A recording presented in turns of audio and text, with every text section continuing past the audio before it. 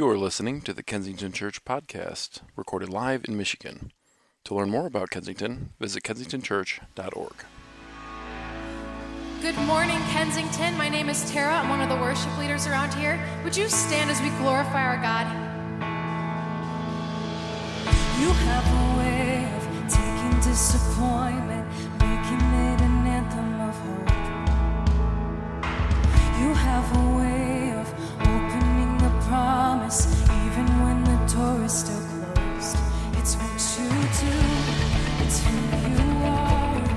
You are like a wildfire in the dark. It's how you move, it's how you work. You can change the whole thing with one word.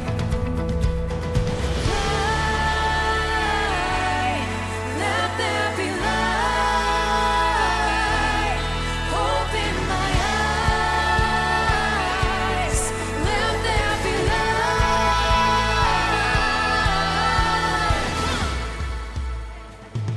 You have a way of coming with a breakthrough, even when I've run out of time. You are the hero, running to my rescue, moving at the speed of light. Let there be light. Open my eyes. Let there be light.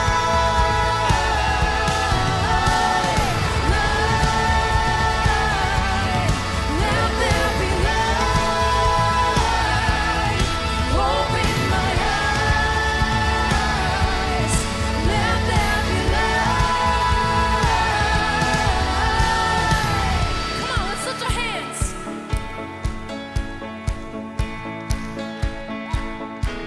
It's what you do, it's who you are. You are like a wildfire in the dark. It's how you move, 'cause it's your heart. You are like a million burning stars. It's what you do, it's who you are. You are like a wildfire in the dark. It's how you move, 'cause it's your heart. You are like a million burning stars. Light, let there be light. Open my eyes. Let there be light.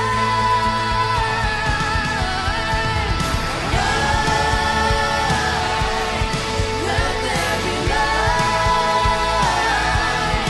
Open my eyes. Let there be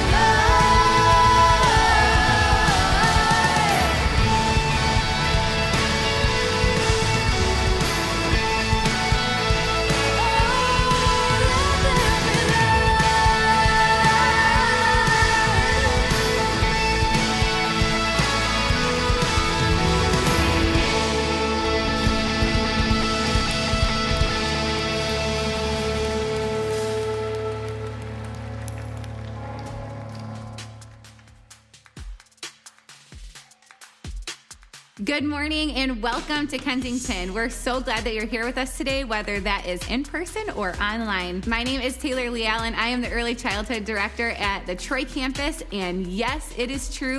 I have the best job in the entire church because I get to see the awe and wonder of our littlest people when they learn about Jesus and how he wants to be their friend forever. I'm sure this goes without saying, but parents, it literally does take a village, doesn't it? And honestly, it takes a mid-sized village to accomplish all the things we do in kids on a Sunday morning as well. There are small group leaders, early childhood teachers, elementary teachers, one-on-one buddies for children with special needs. We have a team who prepares crafts and games in our curriculum during the week, and so much more. We would love, love, love to have you join this village or team that serves our next generation. It's really fun and fulfilling, guys. I can assure you of that. Listen to my friend Joshua from our Birmingham campus as he shares his experience in volunteering with us in K-Kids.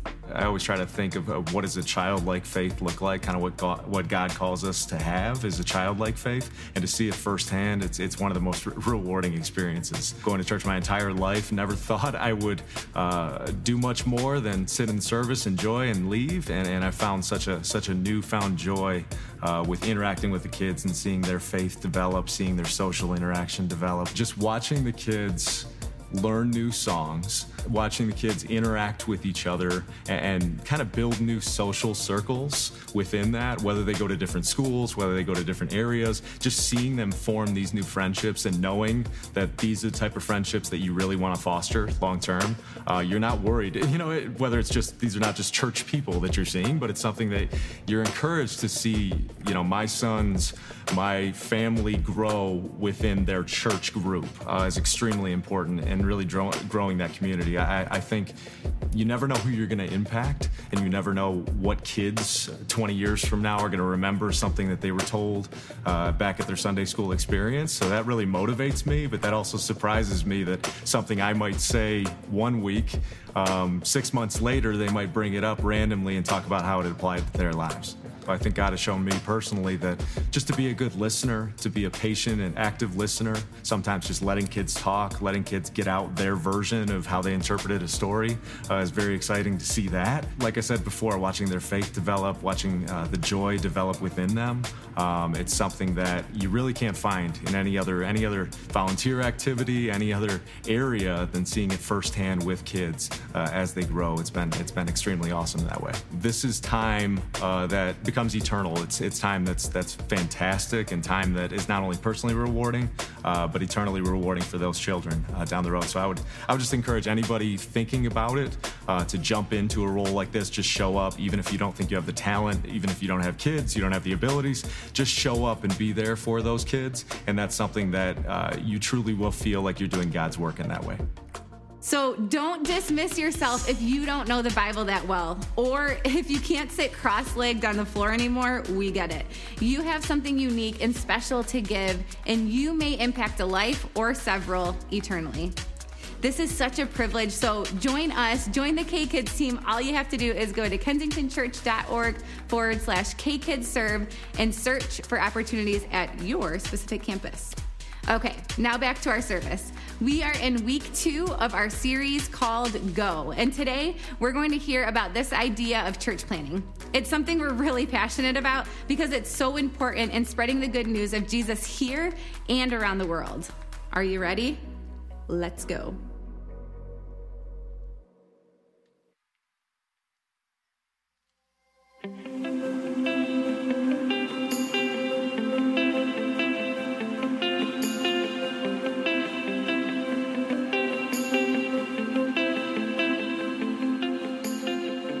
Sometimes I lay under the moon and thank God I'm breathing.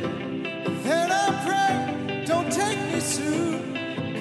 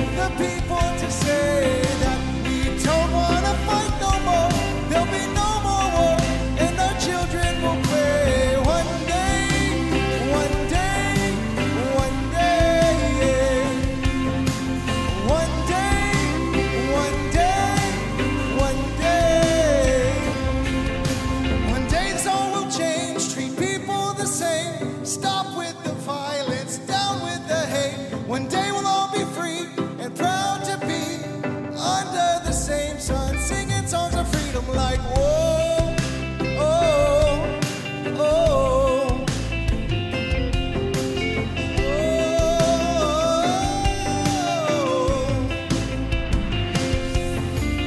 All my life I've been waiting for, I've been praying for the people to say that we don't want to fight no more. There'll be no more war, and our children will play. One day, one day, one day, one day, one day, one day, oh.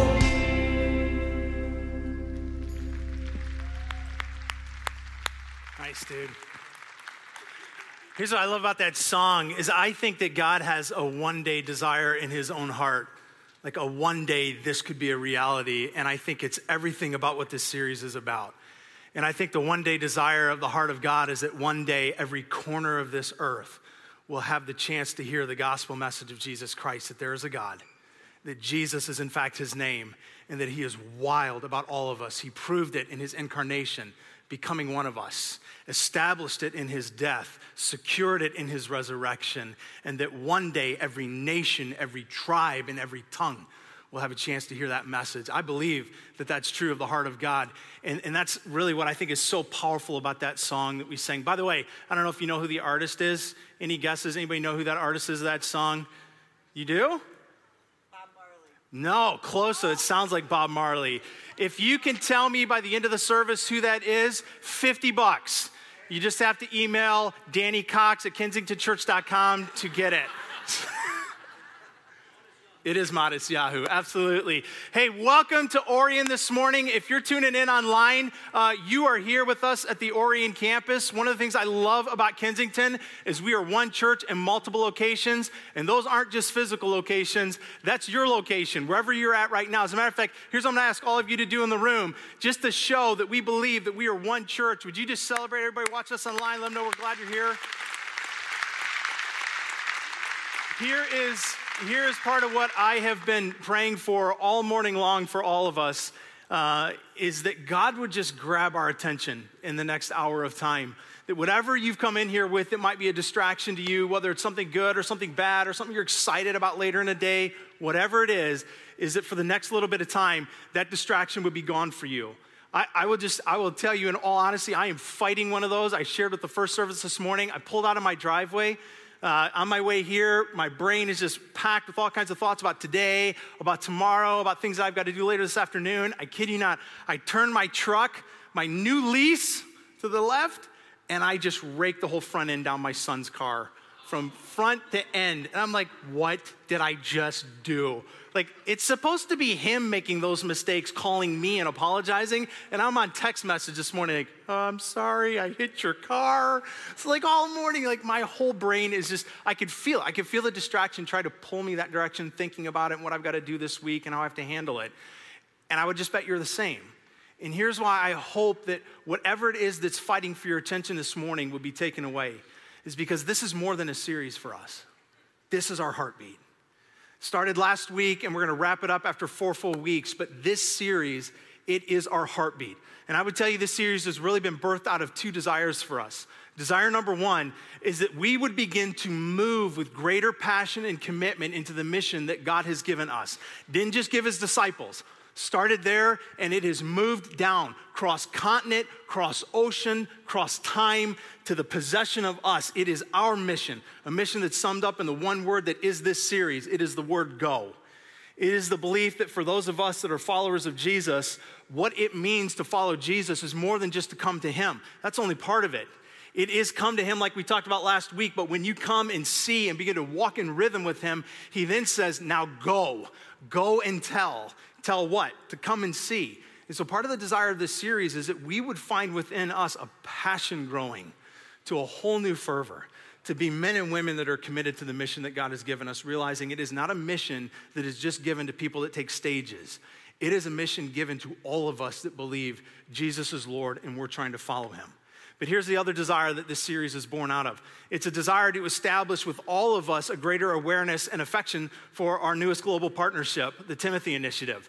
So back in December, we introduced you to what we call TTI sometimes. You might hear that phrase, or the Timothy Initiative.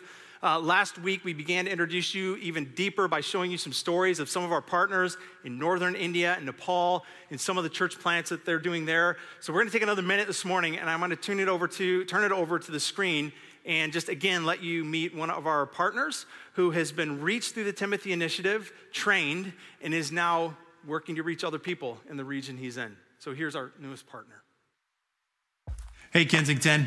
Hey, so back in December, we all learned about our newest global partner, the Timothy Initiative in northern India. Now, this partner is a little bit different than our other 10 partners because with our other partners, there's both a specific location and a specific point person. For example, in Kenya, it's Julius. In India, it's Jaya. In Nepal, it's Ramesh, and so on and so forth. But with this new relationship being formed, it's more with a partnership with an organization. I can tell you, in all honesty, we are thrilled about the partnership with the Timothy Initiative. They are passionate about spreading the good news of Jesus through discipleship making and church planning, which for me, being the church planning director here, makes me even more excited about it. So I want to do my best in the next minute to tell you, though, what that means. So let me start with a disciple. A disciple is simply a student. It's a learner of a teacher, a leader, of a philosopher. And so in this case, it's somebody who's learning the teachings and the practices of Jesus. But they're not only learning the ways of Jesus, they're actually living them out. But it doesn't end there. Because as they start living them out and the learnings that they're taking into their own life and they become more like Jesus, they also then move towards planting churches. Now, you might hear that phrase a couple of times around here, both in general and certainly during this series. Church planting simply means starting a church. When a seed's planted in the ground, over time, we know this, it becomes a plant. It's the same thing for a church. A few disciples plant a church, and then over time, God grows that seed into his church that becomes a place of hope, love, healing in that community. That's why we believe church planting is so vitally important. With the Timothy Initiative, you're going to hear 3 names from the Bible: Paul, Timothy, and Titus. And I'm going to make an assumption that probably a lot of us have heard about Paul, or St. Paul. He's credited with writing 13 books in the New Testament and frankly, planting most of the churches that we read about. But then there's Timothy and Titus as well. These are guys that spent years with Paul. They learned the ways of Jesus through Paul's teachings and through his lifestyle as well. And then they traveled with him to all kinds of places throughout the region and together started churches. They were disciples and they were church planners. So right now we're going to hear a story that frankly is like thousands of others, but it's a story of someone that's discovered a relationship with Jesus because of the work that God is doing through our newest global partner.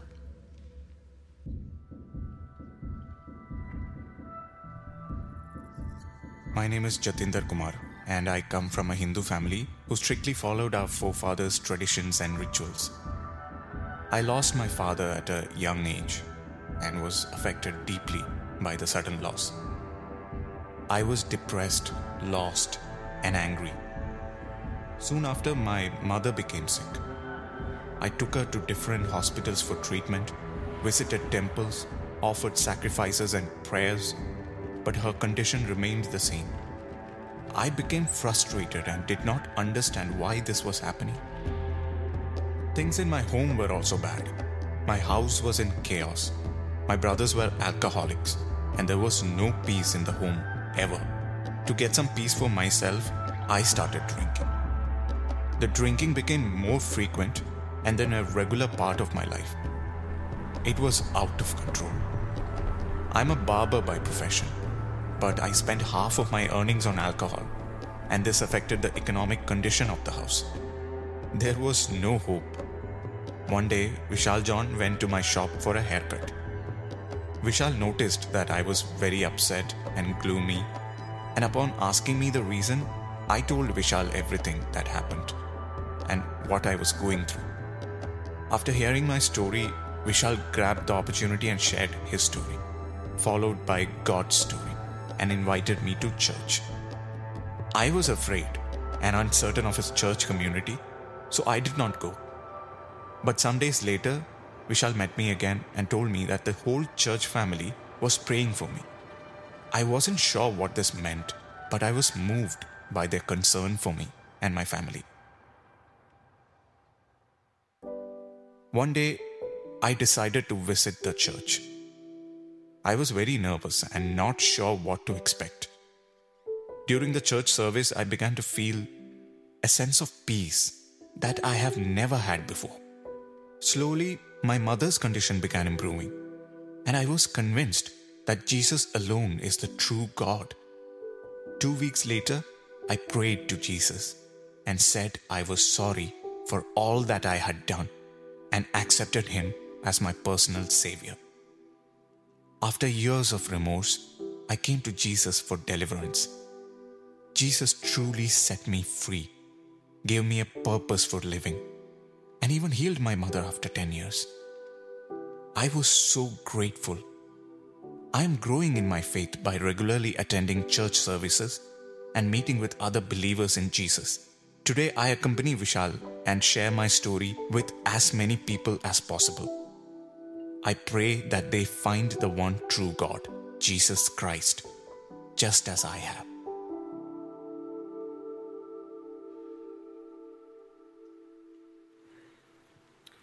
One of the things that's so powerful about what the Timothy Initiative is doing is where they're focusing. In northern India and Nepal, they're in regions that historically have been very opposed to Christianity and to churches, even violently opposed. But there is a passion that they are tapping into of people, a desperation of people. And they're sensing and seeing that God is moving. One of the things that we do sometimes is we get this wrong. We think that we bring God to people, and we don't realize that God's already there. He brings us. He brings us into what He's doing. And one of the things the Timothy Initiative has done is just really identified a region where God is moving. And so they're moving in to partner and to do whatever it is that God tells them to do. And as He is leading them and leading this organization, they are just seeing unbelievable stories. And we're going to continue to see more and more of those throughout this series. But one of my hopes is, as we do, is that it doesn't just give us an affection for India and Nepal and what God's doing through the Timothy Initiative, but that it gives us an inspiration for what it is He longs to do through us as well. That this isn't simply a work over there that God is about. It is a work that He is calling you and I into as well. And I really believe as we lean into this work that we're not just going to see what God wants us to do as we partner up with India, but what God wants us to do right here in our own neighborhoods, in our own backyards. But over the next couple of weeks, some of what we're going to do is start kind of unpacking what it looks like for us to really have a partnership with the Timothy Initiative. And that's going to mean more than just a partnership with the organization of Kensington. We're Kensington, right? The church is the people, which means I think the partnership will thrive best when we own this partnership. And so here's how we're really kind of moving towards that. We're going to be, throughout the course of this series, really even starting today, is inviting you to start considering what it looks like for you, your family, maybe you as an individual, maybe you rallying a team together to start to be a part of helping planning churches in the regions that the Timothy Initiative is operating. You go, how do we plant churches? Well, here's what's incredible about TTI, is they have put together a process now from training the Tituses to the Timothys who launched churches to the Paul, like the process of training these men and women and training these church planners and launching them. They have gotten it down to, you ready for this? $300 per church plant. For $300, they can plant a church, which is mind-boggling and unbelievable. One of the hats that I wear here at Kensington are the church plants that we do domestically. And to try and think about planting a church for $300, like there's no way. But there is a way, and they've figured out how to do it. And so what we have done is we've really put part of our money where our mouth is in terms of some of our deep-seated values that we believe in, which is we're better together. That when we lock arms, we can get far more done and far more accomplished than we can on our own. And so we're doing that even outside of the walls of Kensington. We have partnered up with 6 other churches in the Metro Detroit area to take on a goal of raising $1 million to plant ultimately 3,333 churches in northern Nepal and India. And so part of what we're going to be doing through the course of that partnership and trying to raise that money is, number one, believing that we're going to be able to do it better together than we could independently, but also inviting you into that as well. And really beginning to invite you to ask yourself, how is it that you could, as a family, as a couple, as a person, whatever it is, whatever you want to rally around you, to start planting churches as well and step into this commitment. And here's what's so exciting. I shared this with the first service. I just learned this today. Through the Pineapple Mayhem that our kids ministry is doing the last couple of weeks, they've been raising money with the boys and the girls. It's kind of a competition thing. Some of you know that because your kids have been a part of it. They've been begging for all your spare change. That spare change is going to go towards the Timothy Initiative, and the estimates already look like what they're beginning to raise will probably plant a couple of churches just from K-Kids. Like, how incredible is that? So I really believe that not only is the $1 million, not only is it possible, I think we're going to exceed it. I think we're going to blow it out of the water. I think this is going to be a watershed moment. And so here's what I would just invite you to do, is I would love for you when the service is over sometime today or in the next couple of days to go to kensingtonchurch.org/plant. And you're going to be able to read more about the Timothy Initiative, our partnership, and even what it looks like for you to begin to step into personal commitment to seeing more and more of these churches, to being a part of what is our commitment at Kensington to that 3,000. Because I don't think I mentioned this yet. Of the 3,333 churches that we're trying to plant with this collaboration of 6 churches, we personally at Kensington are taking on 1,000 of them. So we're going to need you and your help to get that done. But I'm absolutely convinced that not only are we going to get it done, we're going to exceed it. So here's what I'd love to do for the next couple of minutes. I just want to pray and ask that God would be the one who speaks for the rest of the morning very clearly to us, and that it would be his heart that we start to get on what it means for us to be a church committed to church planting. Father, I just come before you and acknowledge Jesus as incarnate, crucified, resurrected, author of life. And I pray that you, Jesus, who says to us that there only needs to be a few of us gathered together in your name to bring your presence in a unique way into that place, I pray and acknowledge that I believe you're here. And I do believe that you speak, and I do believe that you've given us the capacity and ability to hear. And I even believe that while we're all coming from different places, God, that you have the ability to grab each of us where we're at right now in only the tender way that you can, and to speak and to give to us what it is that we need today. But I'm asking that in the next little bit of time that you would own this stage, this morning, this room, that you would keep us from distraction, that you would lean our hearts in to what your heart beats most for, which is that men and women would know that they were made in your image and likeness, and that you love us so much that you gave yourself up for us.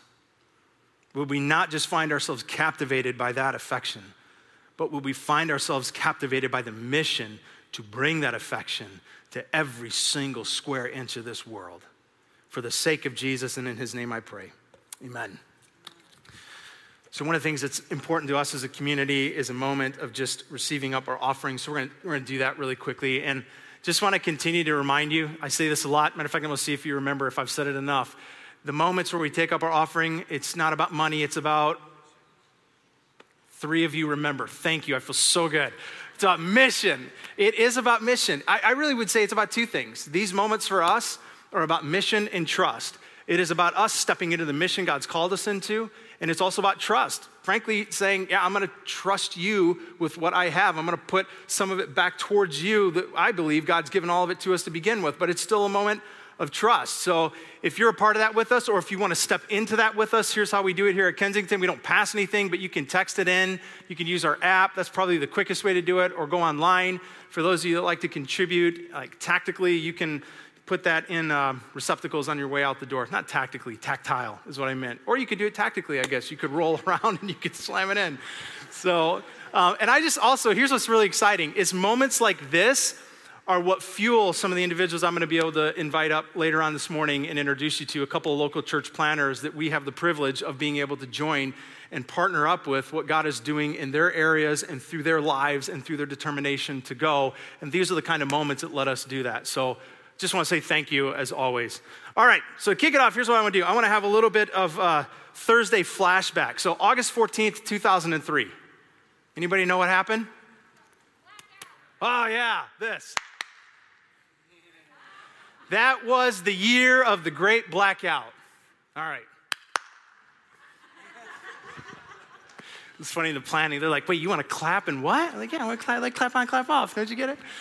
So if you remember that, if you don't remember that, I don't know where you were. Actually, my son wouldn't remember that because you were just a baby at that point. But 2003 is when the lights went out. Some people, it was only for a couple of hours. Most people for a few days. I think the most, it was some people were 4 or 5 days without any kind of power or electricity.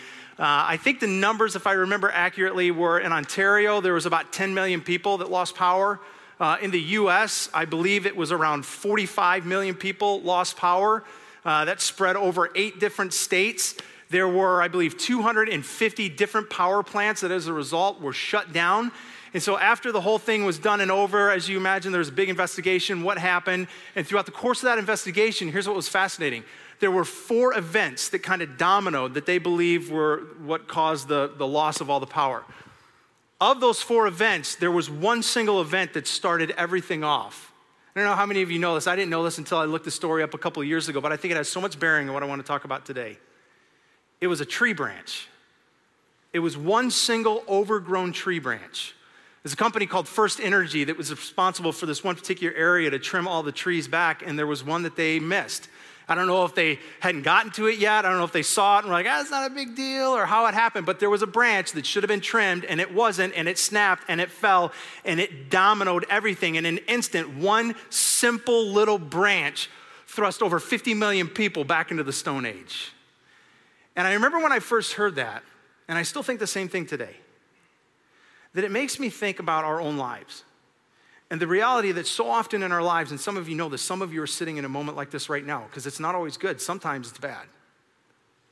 Where sometimes the simplest of decisions have the ability to just domino into unbelievable impact and outcome. And I think that God wants our lives to be that way. That our lives would be lived to such a way that it would have unbelievable impact in this world. Matter of fact, I would even go on to say that your life does have impact in this world. You go, not me, I'm an introvert. I don't even like to talk to people. I don't have any impact. Yes, you do. I think knowing that we have impact, the question is how much impact? Is it the impact I want to have? Can I change the impact I'm having? But I think when it comes to those of us that would describe ourselves as followers of Jesus, the question should be even more specific. Is my life having kingdom impact? Like, am I living a life that genuinely is leaving a mark for the kingdom of Jesus? Impact for the kingdom. One of my favorite authors and pastors is a guy named Francis Chan. Years ago, he made a statement that was kind of combating what for many of us is a deeply seated fear. It's the fear of failure. And I love the spin that he puts on the fear of failure. On your screen, this is what Francis says. He says, in life, our greatest fear should not be of failure, but of succeeding at things in life that don't really matter. Think about that. Like, life can be lived to such a degree that failure doesn't matter if you're actually succeeding at things that don't matter. That could be worse. And I don't think that just applies to us as individuals. I think it can apply to us as a church. You can have a church that does all kinds of things that we would term successful that don't actually matter. It's possible to succeed at what doesn't matter. I want us to be a church that succeeds at what matters and excels at what matters. I want us to be a church that's much like that branch that fell, that through the efforts of trying to serve and love Jesus and the communities around us, we would be the branch that spawns a domino effect of impact, the likes of which we could have never imagined. But to do that, you have to ask, well, what matters then? Because what matters puts us on the trajectory to have that kind of impact. 2 places towards the end of Jesus' life, before he went back to heaven and after the crucifixion and resurrection, I think he gives clear indication as to what is the heartbeat of what matters. Matthew chapter 28, verse 16, he says this, "Then the 11 disciples went to Galilee, to the mountain where Jesus had told them to go. And when they saw him, they worshiped him, but some still doubted. And then Jesus came to them, and he said to them, 'All authority on heaven and earth has been given to me. Therefore,'" say the word, "go. Therefore, go and make disciples of all nations, baptizing them in the name of the Father and the Son and the Holy Spirit, and teaching them to obey everything I have commanded you. And surely I am with you to the very end of the age." Now, in the book of Acts, that's at the end of the Gospels are the collection of books that are exclusively about Jesus, Matthew, Mark, Luke, and John. Then is Acts, that's after Jesus. It's all about the disciples and what they did. But at the beginning of Acts, you still have Jesus on the planet, and he's still giving some of his last instructions. And what I love that you read in Acts 1:8 is he kind of takes this idea from Matthew, and he makes sure to be very clear here that we wouldn't misunderstand that when he says go, he doesn't mean just go where you want to go. He says go everywhere. So Acts 1:8 says this, But you will receive power when the Holy Spirit comes on you. And you will be my witnesses in Jerusalem," that's where they were, "Judea," circle gets bigger, "Samaria," and then he just takes it all away, "and even to the ends of the earth." Jesus makes abundantly clear, let me tell you what matters, that you would be a going people. Where? To the ends of the earth. And I think that going begins on a personal level. It's what we talked about last week. If you were with us, and you may remember. If you weren't, I'd encourage you to go back and listen to last week. The going starts on an individual level, where when we respond to Jesus' invitation to personally come and see and then start to walk in rhythm with God, then he commissions us to go and tell. Who? Everybody. What? To come and see. And it becomes a cycle. I come and see, then I go and tell. And I go and tell to come and see. But it also extends beyond just a personal thing. I think this is a commission and a call that God gives us as groups, communities, as the church. And one of the ways that we do that is through church planning. That's why it probably isn't a mystery to you if you've been around Kensington any length of time, that church planning is such a huge part of what we do and an enormous part of who we are. So for the next couple minutes, I want you to watch a moment of Steve Andrews, our founding pastor, and myself just sharing a little bit about the history and the passion and really the importance of church planning. So there's a term that gets used in the church world quite a bit called church planting. So I want to take a minute and I want to explain what church planting actually is. It is taking the mission and the message of Jesus to a new location with a group of followers of Jesus, starting a new expression of a community of faith. So here's what I want to do. I want to take you back to where we start to see the first movement of church planting begin. In the Bible, in the book of John chapter 1, this is what it says in verse 43. The next day, Jesus decided to leave for Galilee. And finding Philip, he said to him, "Follow me." And then Philip, like Andrew and Peter, was from the town of Bethsaida. And Philip found Nathanael and told him, "We have found the one that Moses wrote about in the law and about the prophets, and also Jesus of Nazareth, the son of Joseph." This is essentially where church planting started. And it's how every church plant starts. Every church plant is ultimately the beginning inception of an invitation to come and see and to follow. And then you bump over into the book of Acts, chapter 8, after Jesus has already ascended back to heaven. And you have the church undergoing some of its most intense persecution ever. And this is where church planting really begins to explode. In Acts 8, under the persecution of the Roman Empire, the church begins to scatter around the region. And everywhere the scattering church and Christians began to go, new expressions, new communities, new churches began to get planted. And here's what you may not realize. The only reason that Kensington exists is because we were a church plant. I was finishing seminary in 1986, and the only job interview I got was with Wally Hostetter at Faith Church in Rochester. Wally, we were 250 people strong, and he goes, "We're going to reach 10,000 people in Oakland County, like you and me." I'm like, okay. And he says, and part of it, we're going to do it. We're going to build Faith Church, but we're going to plant churches. Back then, people didn't start churches. Like if you sent 30 or 40 people out from your church, or 100 or 5, everybody's like, "Wait a second, we're losing our people." And like Wally's like, "No, this is the way we live." And he says, "You're going to be our first church plant." And that's how he hired me. So from the very first day of Kensington, one of the first messages in the first month, I said, "We're going to live open-handedly." It was kind of the mid to late 90s. I was getting up early in the morning, going to breakfast real early. I was just like, "Lord, what do you want us to do?" And that's where I felt as clear as day, where I felt I didn't hear an audible voice, but I felt like the Lord said, "I want you to launch 40 multiplying churches by the year 2020 to reach 250,000 people." So where we are now, I'm sure we've had at least 40 of those churches multiply. And we've lost track of all the hundreds of churches we've coached that weren't official Kensington church starts. Also didn't think about the influence Kensington would have. I would say, Kensington is a church that gives itself away. So in 1990, Kensington was established, launched, planted. And from then until now, we've actually planted 80 other churches. Many of those churches have gone on to plant other churches. And even some of those churches have gone on to plant other churches. And in some of our estimates, we think it's fair to say that those churches together and combined have reached several 100,000 people with the message and the hope of Jesus. That puts us at a total presently of 97 churches. So let me tell you about where we are right now. Presently, we have 7 different partnerships in varying stages of the plant process. Some of them are in the early stages of assessment. Some of them are literally in the process of launching right now. Some of them are just a little bit post-launch, where they've opened their doors and they've gone public. One of the things that's unique about the community we serve is we are in the heart of Sin City. Our church is just off the Las Vegas Strip. Las Vegas is a place, as you might imagine, where a lot of people's jobs are involved in kind of the sin industry, and where people move here because of addictions, and this city feeds addictions. So there's just a lot of people who are very hurting, but pretty challenging place to start a church. But man, what better place to start a church than the heart of Las Vegas? Hey, Kensington, my name is Clint Dupin. My name is Michael Dupin. And we are so thankful for you. Some of you know we launched, or Kensington launched, a church plant in the San Francisco Bay Area 3 years ago. We're a little over 3 years old. It's incredible to see what God is doing here in the Bay Area. It's tough, it's hard. And that's why we're so thankful for you and thankful for your support. Yeah, there's so many of you that encourage us, continue to pray for us. And we are really right now praying for a facility because we can't meet in schools anymore, and we're in the parking lot of another church. And so you could join us in that prayer. But we do see God doing incredible things. Like he said, the new people that are coming in person joined in this online season, and it's our first time getting to meet them face to face.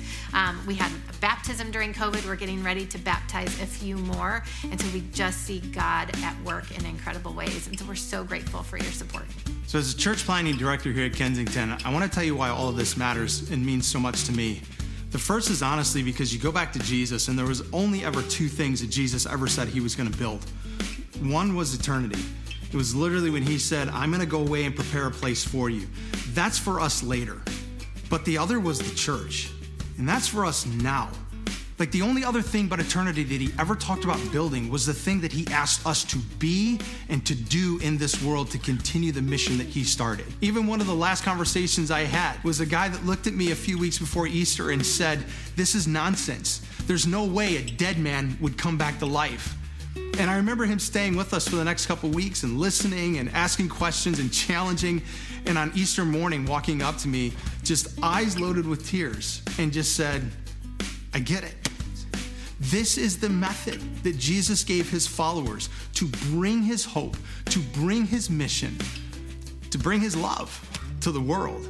We have all kinds of stories all the time. We've seen hundreds of people come to faith. The first was a pimp who 7, 8 years later became a pastor and just moved to Denver to plant a new church. That's been pretty awesome. And we're just grateful for God doing that through us and for you guys helping to make that happen. One of the things that we do here at Easttown is Alpha, and it's awesome to watch people that have come through Alpha. 2 weeks ago, we received this email, and it's a guy who walked into the Easttown doors over a year and a half ago, and he went through Alpha. He chose to go through Alpha, and then just kind of fell off, like we didn't know really what happened to him. All of a sudden, 2 weeks ago, I get this email, wants to talk, and wants to take a step of baptism, and explains his new life in Christ and how he's understanding it. So what marks a person that starts a church? I'll tell you what the mark is. They don't care what it costs. And they know that whatever they sacrifice, they're never getting back. It's not. It's for Jesus, and it's for people to know how much Jesus loves them. This weekend, Clint, Mike, and Dupin will be meeting with a group of people in San Ramon, California. And I've met a lot of those people who had no idea that Jesus loved them. And if they hadn't gone, who would have told? You go to Communitas in New York and you see these homeless people who came to Christ, some of them after 30 years of drug addiction. How would they have known if Craig and Chris hadn't gone? It's the heart of the gospel where you give it all away, right? Jesus says if a seed remains alone, it does nothing. But if it goes into the ground and dies, it bears incredible fruit. So it's that giving away of everything that God has given us.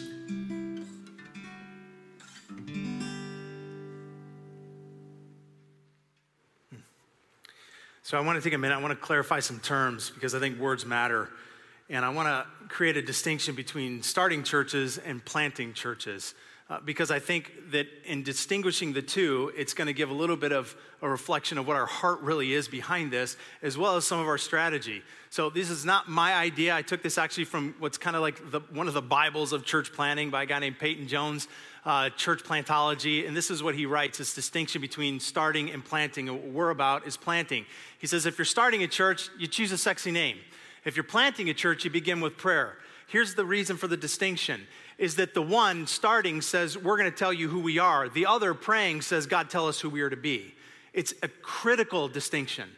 If you're starting a church, you design a cool logo. If you're planting a church, your focus is from beginning to end on one thing, bringing the gospel to people. If you're starting a church, you're gathering a group of Christians together. So this is kind of the build it and they will come, right? Field of dreams. And that's what sometimes I think churches go into the church starting idea with, is we're just going to get a place, we're going to open the doors and they'll just come through. And I don't think that's ever been how God has operated.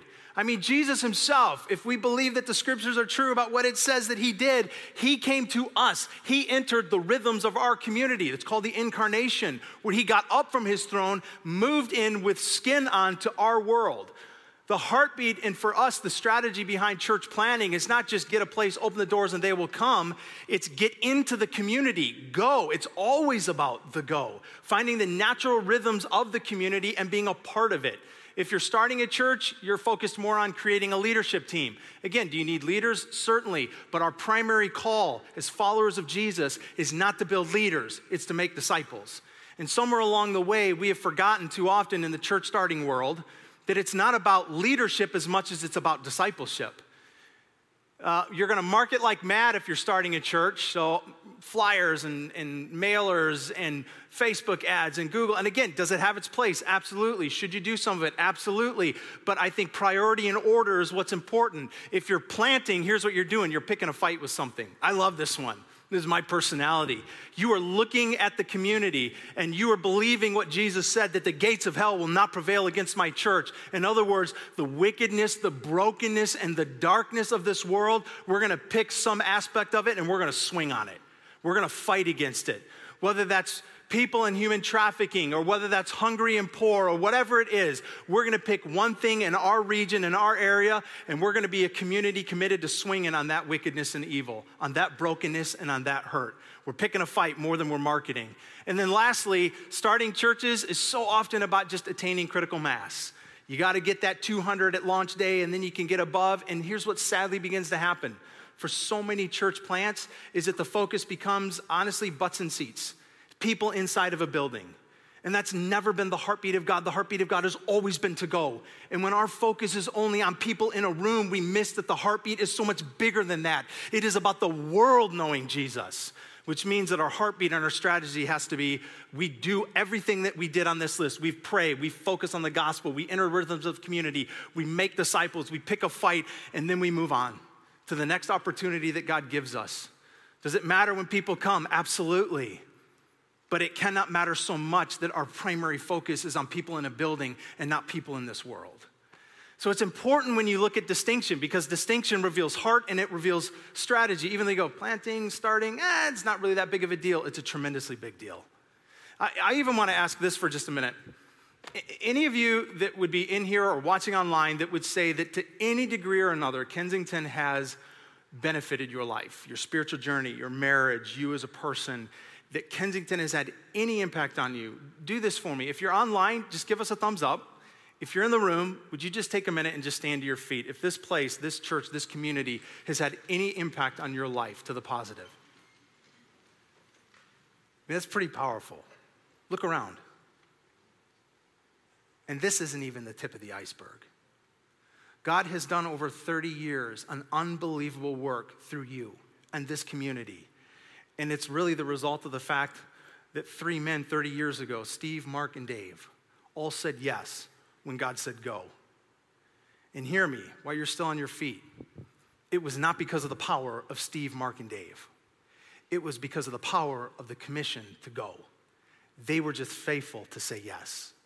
And it is the same invitation you and I have been given to go with the same power at hand. Go ahead and have a seat. I want to show you in just the last couple minutes I have with you where this all really started. the first time that I think Jesus began to indicate that his method for reaching the world would be church planting. It's back in the book of Matthew where we were at earlier, chapter 16. This is Jesus having a conversation with his disciples in verse 13. When Jesus came to the region of Caesarea Philippi, he asked his disciples, "Who do people say that the Son of Man is?" And they replied, "Some say John the Baptist, others say Elijah, still others even Jeremiah or one of the prophets." And then he turns to his disciples and he says, "What about you? Who do you say I am?" So obviously Jesus at this point is gathering a reputation, and there's all kinds of questions swirling about who he is, and the range is broad. It's everything from a dead prophet come back to life to a complete con man. And here's this moment where I think you cannot miss that he turns to his disciples and asks them. He's like, okay, that's what everybody else thinks. What do you think? And here's why I think this is important. Because there's probably a temptation for some of you right now, or maybe just even a reality, that some of you are wondering why in the world you came to church today. You're like, this one isn't really for me because I'm not even sure what I think about God, let alone if Jesus is God. Or maybe for some of you, you've ventured a little bit down that road so far, but you're still kind of going, I don't know, I don't have enough of this figured out that I really get it or get Jesus. And so I'm not sure if like church planting and starting other places and other churches is really where I'm at right now because I've got a lot of things to still figure out. Listen, don't miss this. Who's he asking, who do you think that I am? He's asking his disciples. Wouldn't you assume that by the nature of the very fact that they are his disciples, it's because they've already answered that? Like they're the disciples of Jesus. One could easily assume they're only his disciples because they've already clearly identified who he is. Here's why I think this is so important. Jesus' invitation was never go figure everything out, go figure me out, then come follow. Then come have the impact I made you for. It was follow. That was his invitation. With all of your doubts, with all of the mystery, with all of your questions, with all of your frustrations, follow. And as you do, we're going to figure this out. And I will do unbelievable things through you. I don't ever want anybody to think that you've got to get it all figured out before you follow, or all figured out before God wants to do incredible things in you and through you. It wasn't true with his disciples. Half of them at this point weren't really sure who he was, and they figured a lot of it out as they continued to walk with him. And I think God makes that same invitation to us. And so Peter, who's typically the spokesman of the group, he speaks out when Jesus says, "But who do you say that I am?" Verse 16, Simon Peter answered him, "You are the Messiah, the Son of the living God." And Jesus replied, "Blessed are you, Simon, son of Jonah. This was not revealed to you by flesh and blood, but by my Father in heaven. And I tell you this, you are Peter, and on this rock I will build my church, and the gates of hell will not overcome it." Now here's what's so important about this moment is that I think that Jesus' invitation is the same to all of us. It's come, it's follow me, it's don't worry, you don't have to have it all figured out. But as you begin to understand and answer more and more clearly who Jesus is, it has unbelievable impact and bearing on what we begin to understand the importance, the significance, and the mission of this place is. And so Peter says, you're God, you're him. You're it. And as he begins to answer back, here's what's so interesting is that Jesus, in his response, he gives more than just indication to the future of Peter's life. He gives indication to the future of this movement that is at this point, at its earliest days. And he's very clear on two things. Number one, it's going to grow. And number two, it will be this movement captured in the church that will be the very power that stands against the gates of hell itself. I mean, this is it. Jesus says in one sentence alone, he sums up, it will be my church that will be the method for transforming this world and bringing my message to all corners of it. And so then as Peter answers, and he says, well, here's who I think you are, that has more than just impact on his and Jesus' relationship. That's also where it begins to pull in the implications of the impact that he's going to have through the church. Jesus says, correct, I am, and you will be the one that I start to build this whole thing off of. He says, you will be the one through which that I spawn this entire movement. Here's what's so important, I think, not to miss. Church planting is and has always been God's idea. This is not Kensington's idea. This is not our idea. This is God's idea. Now, one of the thoughts that we could have when we talk about church planting, and if you go back to last week when we talked about the personal responsibility that God has given us to go and tell, is you go, well, why don't we just do that? Like, why isn't what God asked us to do is just in our own personal circles? You remember last week, if you were with us, if you weren't, what we did is I used a fishing pole, because there was one point where Jesus went to this group of fishermen and literally said, here, paradigm shift, I'm going to transform you into fishers of men. And so we used a fishing pole, because that's literally what God says. And he says, I'm going to teach you how to do this, casting that line, but you're going to start doing it with men. You're going to start casting that invitation for men and women to come to me. And so we use like the fishing pole, but here's the reality. How many fish do you catch with one pole? It's not a trick question. One, right. Let me tell you why church planting and not just the personal commitment to go in your own circle. How many fish can I catch with this? A lot more than one. Here's a simple reality. A person committed to reaching people will never catch as many people as a community committed to reaching people. It's not that one is more important than the other. God has given us the personal instruction to go, but he has also called us to go as a community. And people committed to reaching people will always reach more people than a person committed to reaching people. And let me show you why I think that's so important for us to embrace. I'm going to put a graph up right now on the screen for a minute. Kind of a trend of essentially the growth of human population from the time that we can trace back to where there were maybe numbers to estimate and some to actually start to count.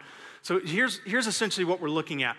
This is from the earliest time that we can either kind of guesstimate or actually have numbers, the population trend in humanity, which you can see for the most part is pretty flat line.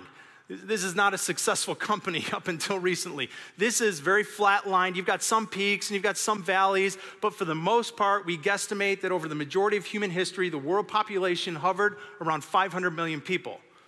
Here's what's interesting. Things began to change around 1300.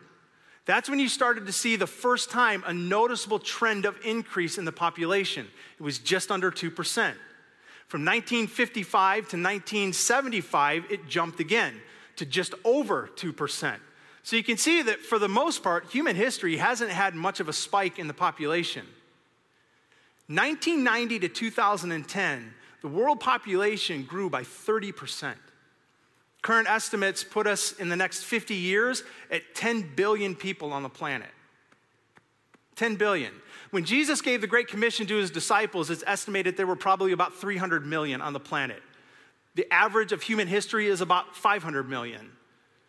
In the next 50 years, we're going to have 10 billion people on the planet. And I don't know if you're like me, but like millions, billions, I'm like, I don't even know how to get my head around that. Some of you are like, I do. I failed at math. So here you go. I'm going to give you a way to think about it. If you are 1 million seconds old, any guesses how old you are? You're 1 million seconds old. 11 days. If you are 1 billion seconds old, you're 32 years old. So for most of human history, there was about 500 million people on the planet. Presently, we're on track in the next 50 years to have 10 billion. Here's why I think that's so important. When Jesus gave the Great Commission to his disciples and said, go into all the world, he did not give them the responsibility to reach 10 billion people. He gave that to us. He gave that to us. That's a responsibility he has put into our lifetime, into our day. Last week, I reminded us all of a verse in the Bible where we are told to run the race that is marked out for us. This is part of the race uniquely marked out for this time in human history where God has allowed more people on the planet than ever before have existed that are in need of knowing that he exists. There is unbelievable potential, but an unbelievable amount of work. And it won't get done without a net. That's why church planning. I want to give you one more picture before I bring it to a close this morning. That for me, as the director of church planning, being one of the hats that I wear here, this has become a pretty critical picture for me of what the heartbeat is behind church planning and why. Because I think about one of the incredible things in the Bible is that before there was ever a church to plant, Jesus started giving us a picture of church planning. In the Old Testament, there's a book called Samuel, 2 Samuel. You have your Bible flip there. 2 Samuel chapter 9, verse 1. David asked, is there anyone still left of the house of Saul whom I can show kindness to for Jonathan's sake? So really quick, for some of us that may not know this part of the Bible story. David is king of Israel. Previous king was Saul. That's who he's referencing. Is there anyone from the lineage of Saul that I can show kindness to? Now here's what's interesting. That's not normal. Typically what a king would do if he asked if there's any descendants of the previous king that's still alive, what is he asking for? To kill him, right? Not to mention the fact that, frankly, David and Saul were not close friends. They were certainly not BFFs. Throughout the course of their life, they warred with one another. Saul repeatedly attempted to kill David. David even at one point had Saul in his hands, but decided, wait, this is God's appointed person. I'm not going to do this. I am not the one that takes vengeance, so he didn't do anything. But there's tons of conflict. So we're not even talking about somebody that he has a good history with. But even more so, this is the previous king. You don't show kindness to the king's descendants. You want them gone because they could come and threaten your kingdom, threaten your throne. They could war against you. So David does what's revolutionary here, what's uncommon to the day. And he says, find me a descendant of the previous king that I can show him kindness. And here's what happens. There was a servant of Saul's house. His name was Ziba. And they summoned him to appear before David. And the king said to him, are you Ziba? At your service, he replied. And the king asked, is there no one still alive from the house of Saul to whom I can show God's kindness? And Ziba answered him, there is the son of Jonathan. He is lame in both feet. Well, where is he? The king asked. Ziba answered, he is at the house of Machir, the son of Amiel in Lodebar. And so David had him brought to his own house. And when Mephibosheth, son of Jonathan, the son of Saul, came to David, he bowed down to him to pay him honor. And David said to him, Mephibosheth, at your service, he replied. What's Mephibosheth expecting at this moment? Death. Verse 7, do not be afraid. David said to him, for I will surely show you the kindness for the sake of your father Jonathan. I will restore to you all the land that belonged to your grandfather Saul, and you will always eat at my table. Here's what I love, is that where any other king would have extended a sword, David extends the table and says, literally, you're going to sit at my table from now on. You are the son, the grandson of my enemy, but you will dine with me. You'll have community here. You'll have safety here. You'll have provision here. Here's what I love about that is I think, like I said a minute ago, before God ever gave us a church to plant, he gave us a church planting mission, and I think you see it here. This is what is at the heartbeat of planting churches. It is extending the table of God and inviting more and more people to sit at it. Here's what we do when we plant churches. We literally make the table bigger. And it's an invitation for more and more people to come sit, to find community, to find safety, to find provision, to find love, to find their Creator, to find Jesus. This is why we plant churches. There is a world that is in desperate need of Jesus more than ever before. With nearly 10 billion people on this planet, almost 41% of this planet has little to no access to the gospel. This is how we change that. So I want to take a minute and bring up a couple of people that are some of my favorite people. They are church planters. So I'm going to have them come up and share a little bit of their story. They're planting in the area here. And I just want you to get a picture, not just from me talking about it, from them who are actually in the front lines who are doing it. So would you just welcome them as they take the stage? So this is Jason and this is Aaron, and I'm just going to step out of the way and let you guys introduce your families and tell us about yourself and what it is that God's called you to do. Sure. Well, good morning, Kensington Church. Morning. My name is Aaron Hicks. This is my wife, Sheena. This is our son, Evan, and our daughter, Alyssa. We have the privilege of planting a brand new church in the Downriver area in Romulus called Rise Church. Well, Rise is an acronym. The R is we exist to reach people far from God by introducing them to a new life in Jesus Christ, serving humanity in the community, and equipping people to do the same. Well, Romulus is in desperate need of a life-giving church there. A little bit about the city is 2/3 of the population of Romulus is unchurched or has not had a connection with the gospel of Jesus. So what better place to plant a church than in Romulus? Well, a little bit about Romulus, it's like a donut. smack dab in the middle of the city is the airport, and the city feels disconnected depending upon what quadrant of the city you're in. So we just believe that God is doing something fresh, new, and amazing to bring all of the people of Romulus together under the cause of Jesus Christ. Well, a little bit more about Romulus is that you've got two types of houses. You've got single-family houses and you've got warehouses. That's pretty much it in Romulus. Everything you do, all your shopping, groceries, all the above, you have to go outside of the city. So we want to bring that back to have a place here where people can get exposed to the gospel of Jesus, but then can stay right in-house to have that happen. Here's a little bit of a win for us as we've continued to talk with the mayor and the Romulus High School principal. We've started infiltrating our message, but learning more about the community needs and the strong desires of the city. Well, as mentioned in one of the videos earlier, the journey of a church planter in COVID is absolutely crazy. It's nuts. Typically, when you're trying to gather, you look for a facility to rent or a place where you can have worship services. Well, due to COVID, a lot of that's changed. So as we were looking for a place to gather and come together, we were praying about what God wanted to do in this place. And we were looking at buildings, but there was a lot of closed doors there. And we started feeling led like God wanted to do something unique in the city as a church plant. And we came across this land, and I just felt like God wanted to do something special there. And so we prayed about it, and then I finally worked up the nerve to reach out to this property manager who had this land. Well, one thing about Romulus is that ever since Amazon came in, all of the land around it has been bought up by property management companies, which has caused the property prices to skyrocket. So here I am, fully terrified, fully afraid, but then also full of faith that God would do something amazing. And I wrote an email to the CFO and said, hey, we're a church plant. We want to do something great for the city. And we began to outline our vision of what a new life-giving church in this city could do.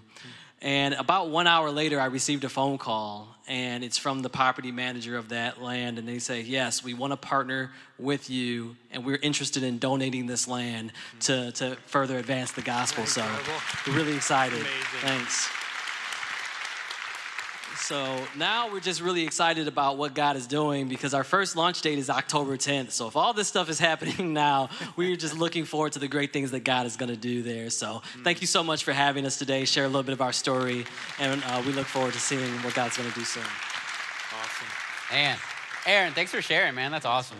Hey, my name is Jason Lone. This is my beautiful bride, Laura. We got 3 young kids, 8, 10, and 11, Landon, Charlotte, and Aiden. Man, and we've been going. Union Flint has been going for 3 months now. God's been doing some super awesome things. So cool. And, you know, our mission is to bring healing to a broken city by developing gospel-advancing leaders so that the hope of Flint transforms every corner of Flint Township. And we believe that God is calling us to that corner to start with is the local elementary school, the educational system.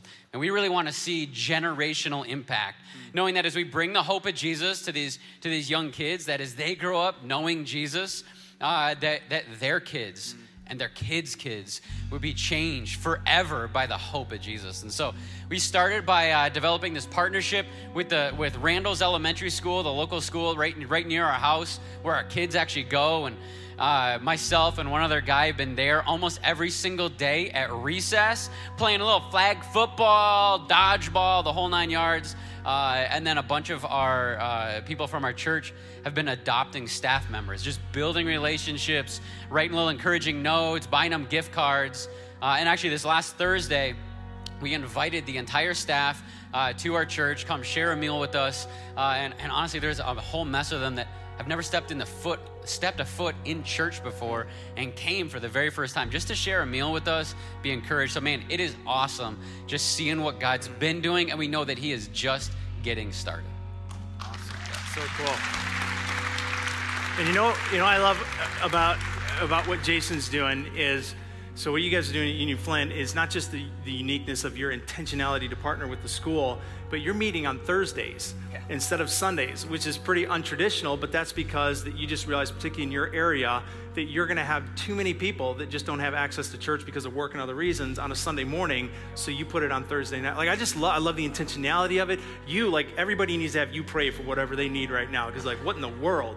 Like, I prayed for land and we got land. Like, I love it. This is why I love hanging out with men and women like this. It just breathes so much fire consistently back into me and keeps me reminded, this is not just their job. This is our job. This is what we're called to. So I want to pray for you guys before we leave the stage, and then we're going to do one last song, just kind of putting into word the heartbeat that is really Jesus' heartbeat, which is the sake of the world, that we would embrace this mission. But let me pray for you guys. Father in heaven, I am so thankful for these families that stand up here that represent your passion for the world.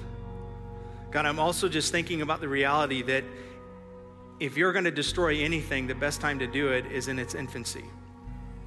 And we just know, God, that there is an enemy. He hates all the work that they are about right now. And in the same way that you have dreams for this church, so does he. And so I pray against his work. I pray against all the things he would do to discourage, even in the early days, especially in the early days. I pray and ask, God, for your continued passion within them, passion through them, for energy when the days get long, when maybe the fruit doesn't ripen quick enough, for faith when things don't happen in the time frame that maybe they hope it would. God, would you open all the right doors of favor and provision, of opportunity, of influence? God, would you continue to remind them all that you, Jesus Christ, are the senior-most pastor of the church, and you have promised in your word that the gates of hell will not prevail against the community committed to you and to this world. And so, God, I pray that you would give them everything they need in their person, in their families, in their marriages, in their leadership teams, in the disciples around them, that they would continue to go with passion and determination and commitment, hope and belief that they are called by you and sent by you, and as they respond, that they would be the tree branch that falls, and that more than they could ever possibly ask or imagine would be the response to their obedience to you. In Jesus' name, amen.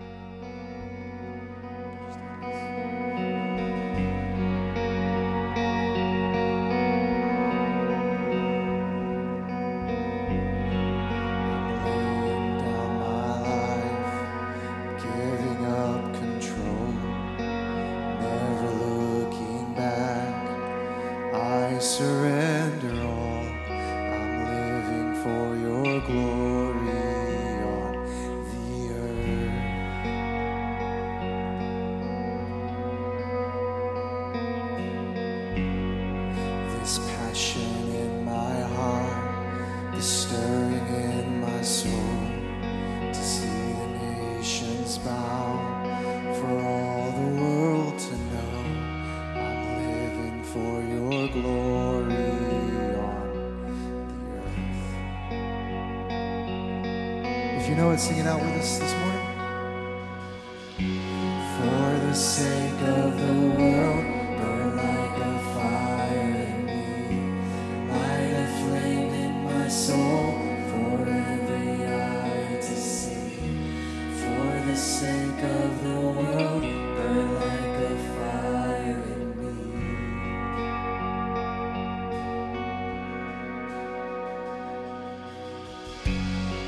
There's passion in my heart, stirring in my soul, to see the nations bow, for all the world to know I'm living for your glory on the earth.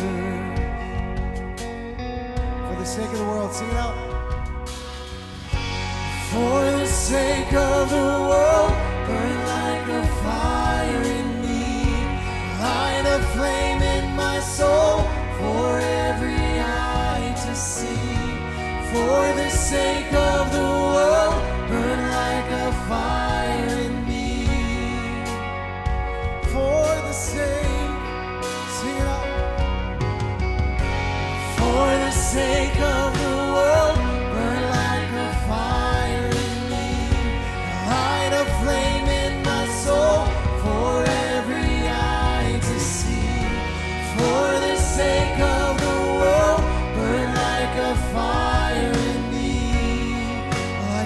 fire in me. For every knee to bow down, for every heart to believe, for every voice to cry out, burn like a fire in me. For every tongue to confess that you alone are the King. You are the hope of the earth. Burn like a fire in me.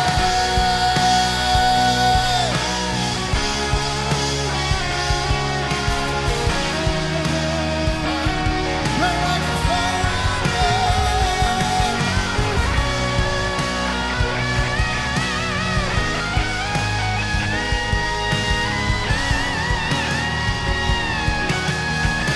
Sing it out for the sake.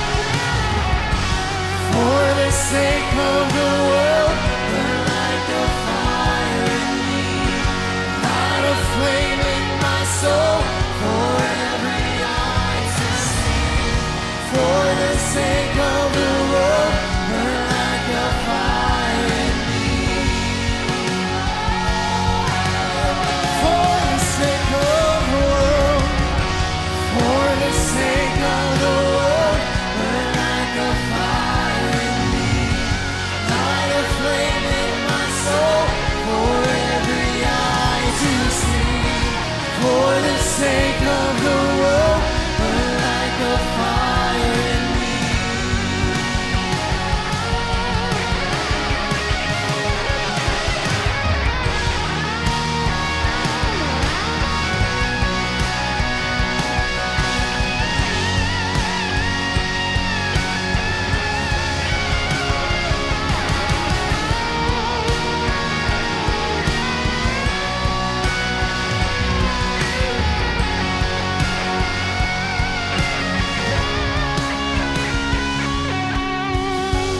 For the sake of the world. Come on, sing it out. Light a flame in my soul. For the sake of the world, burn like a fire in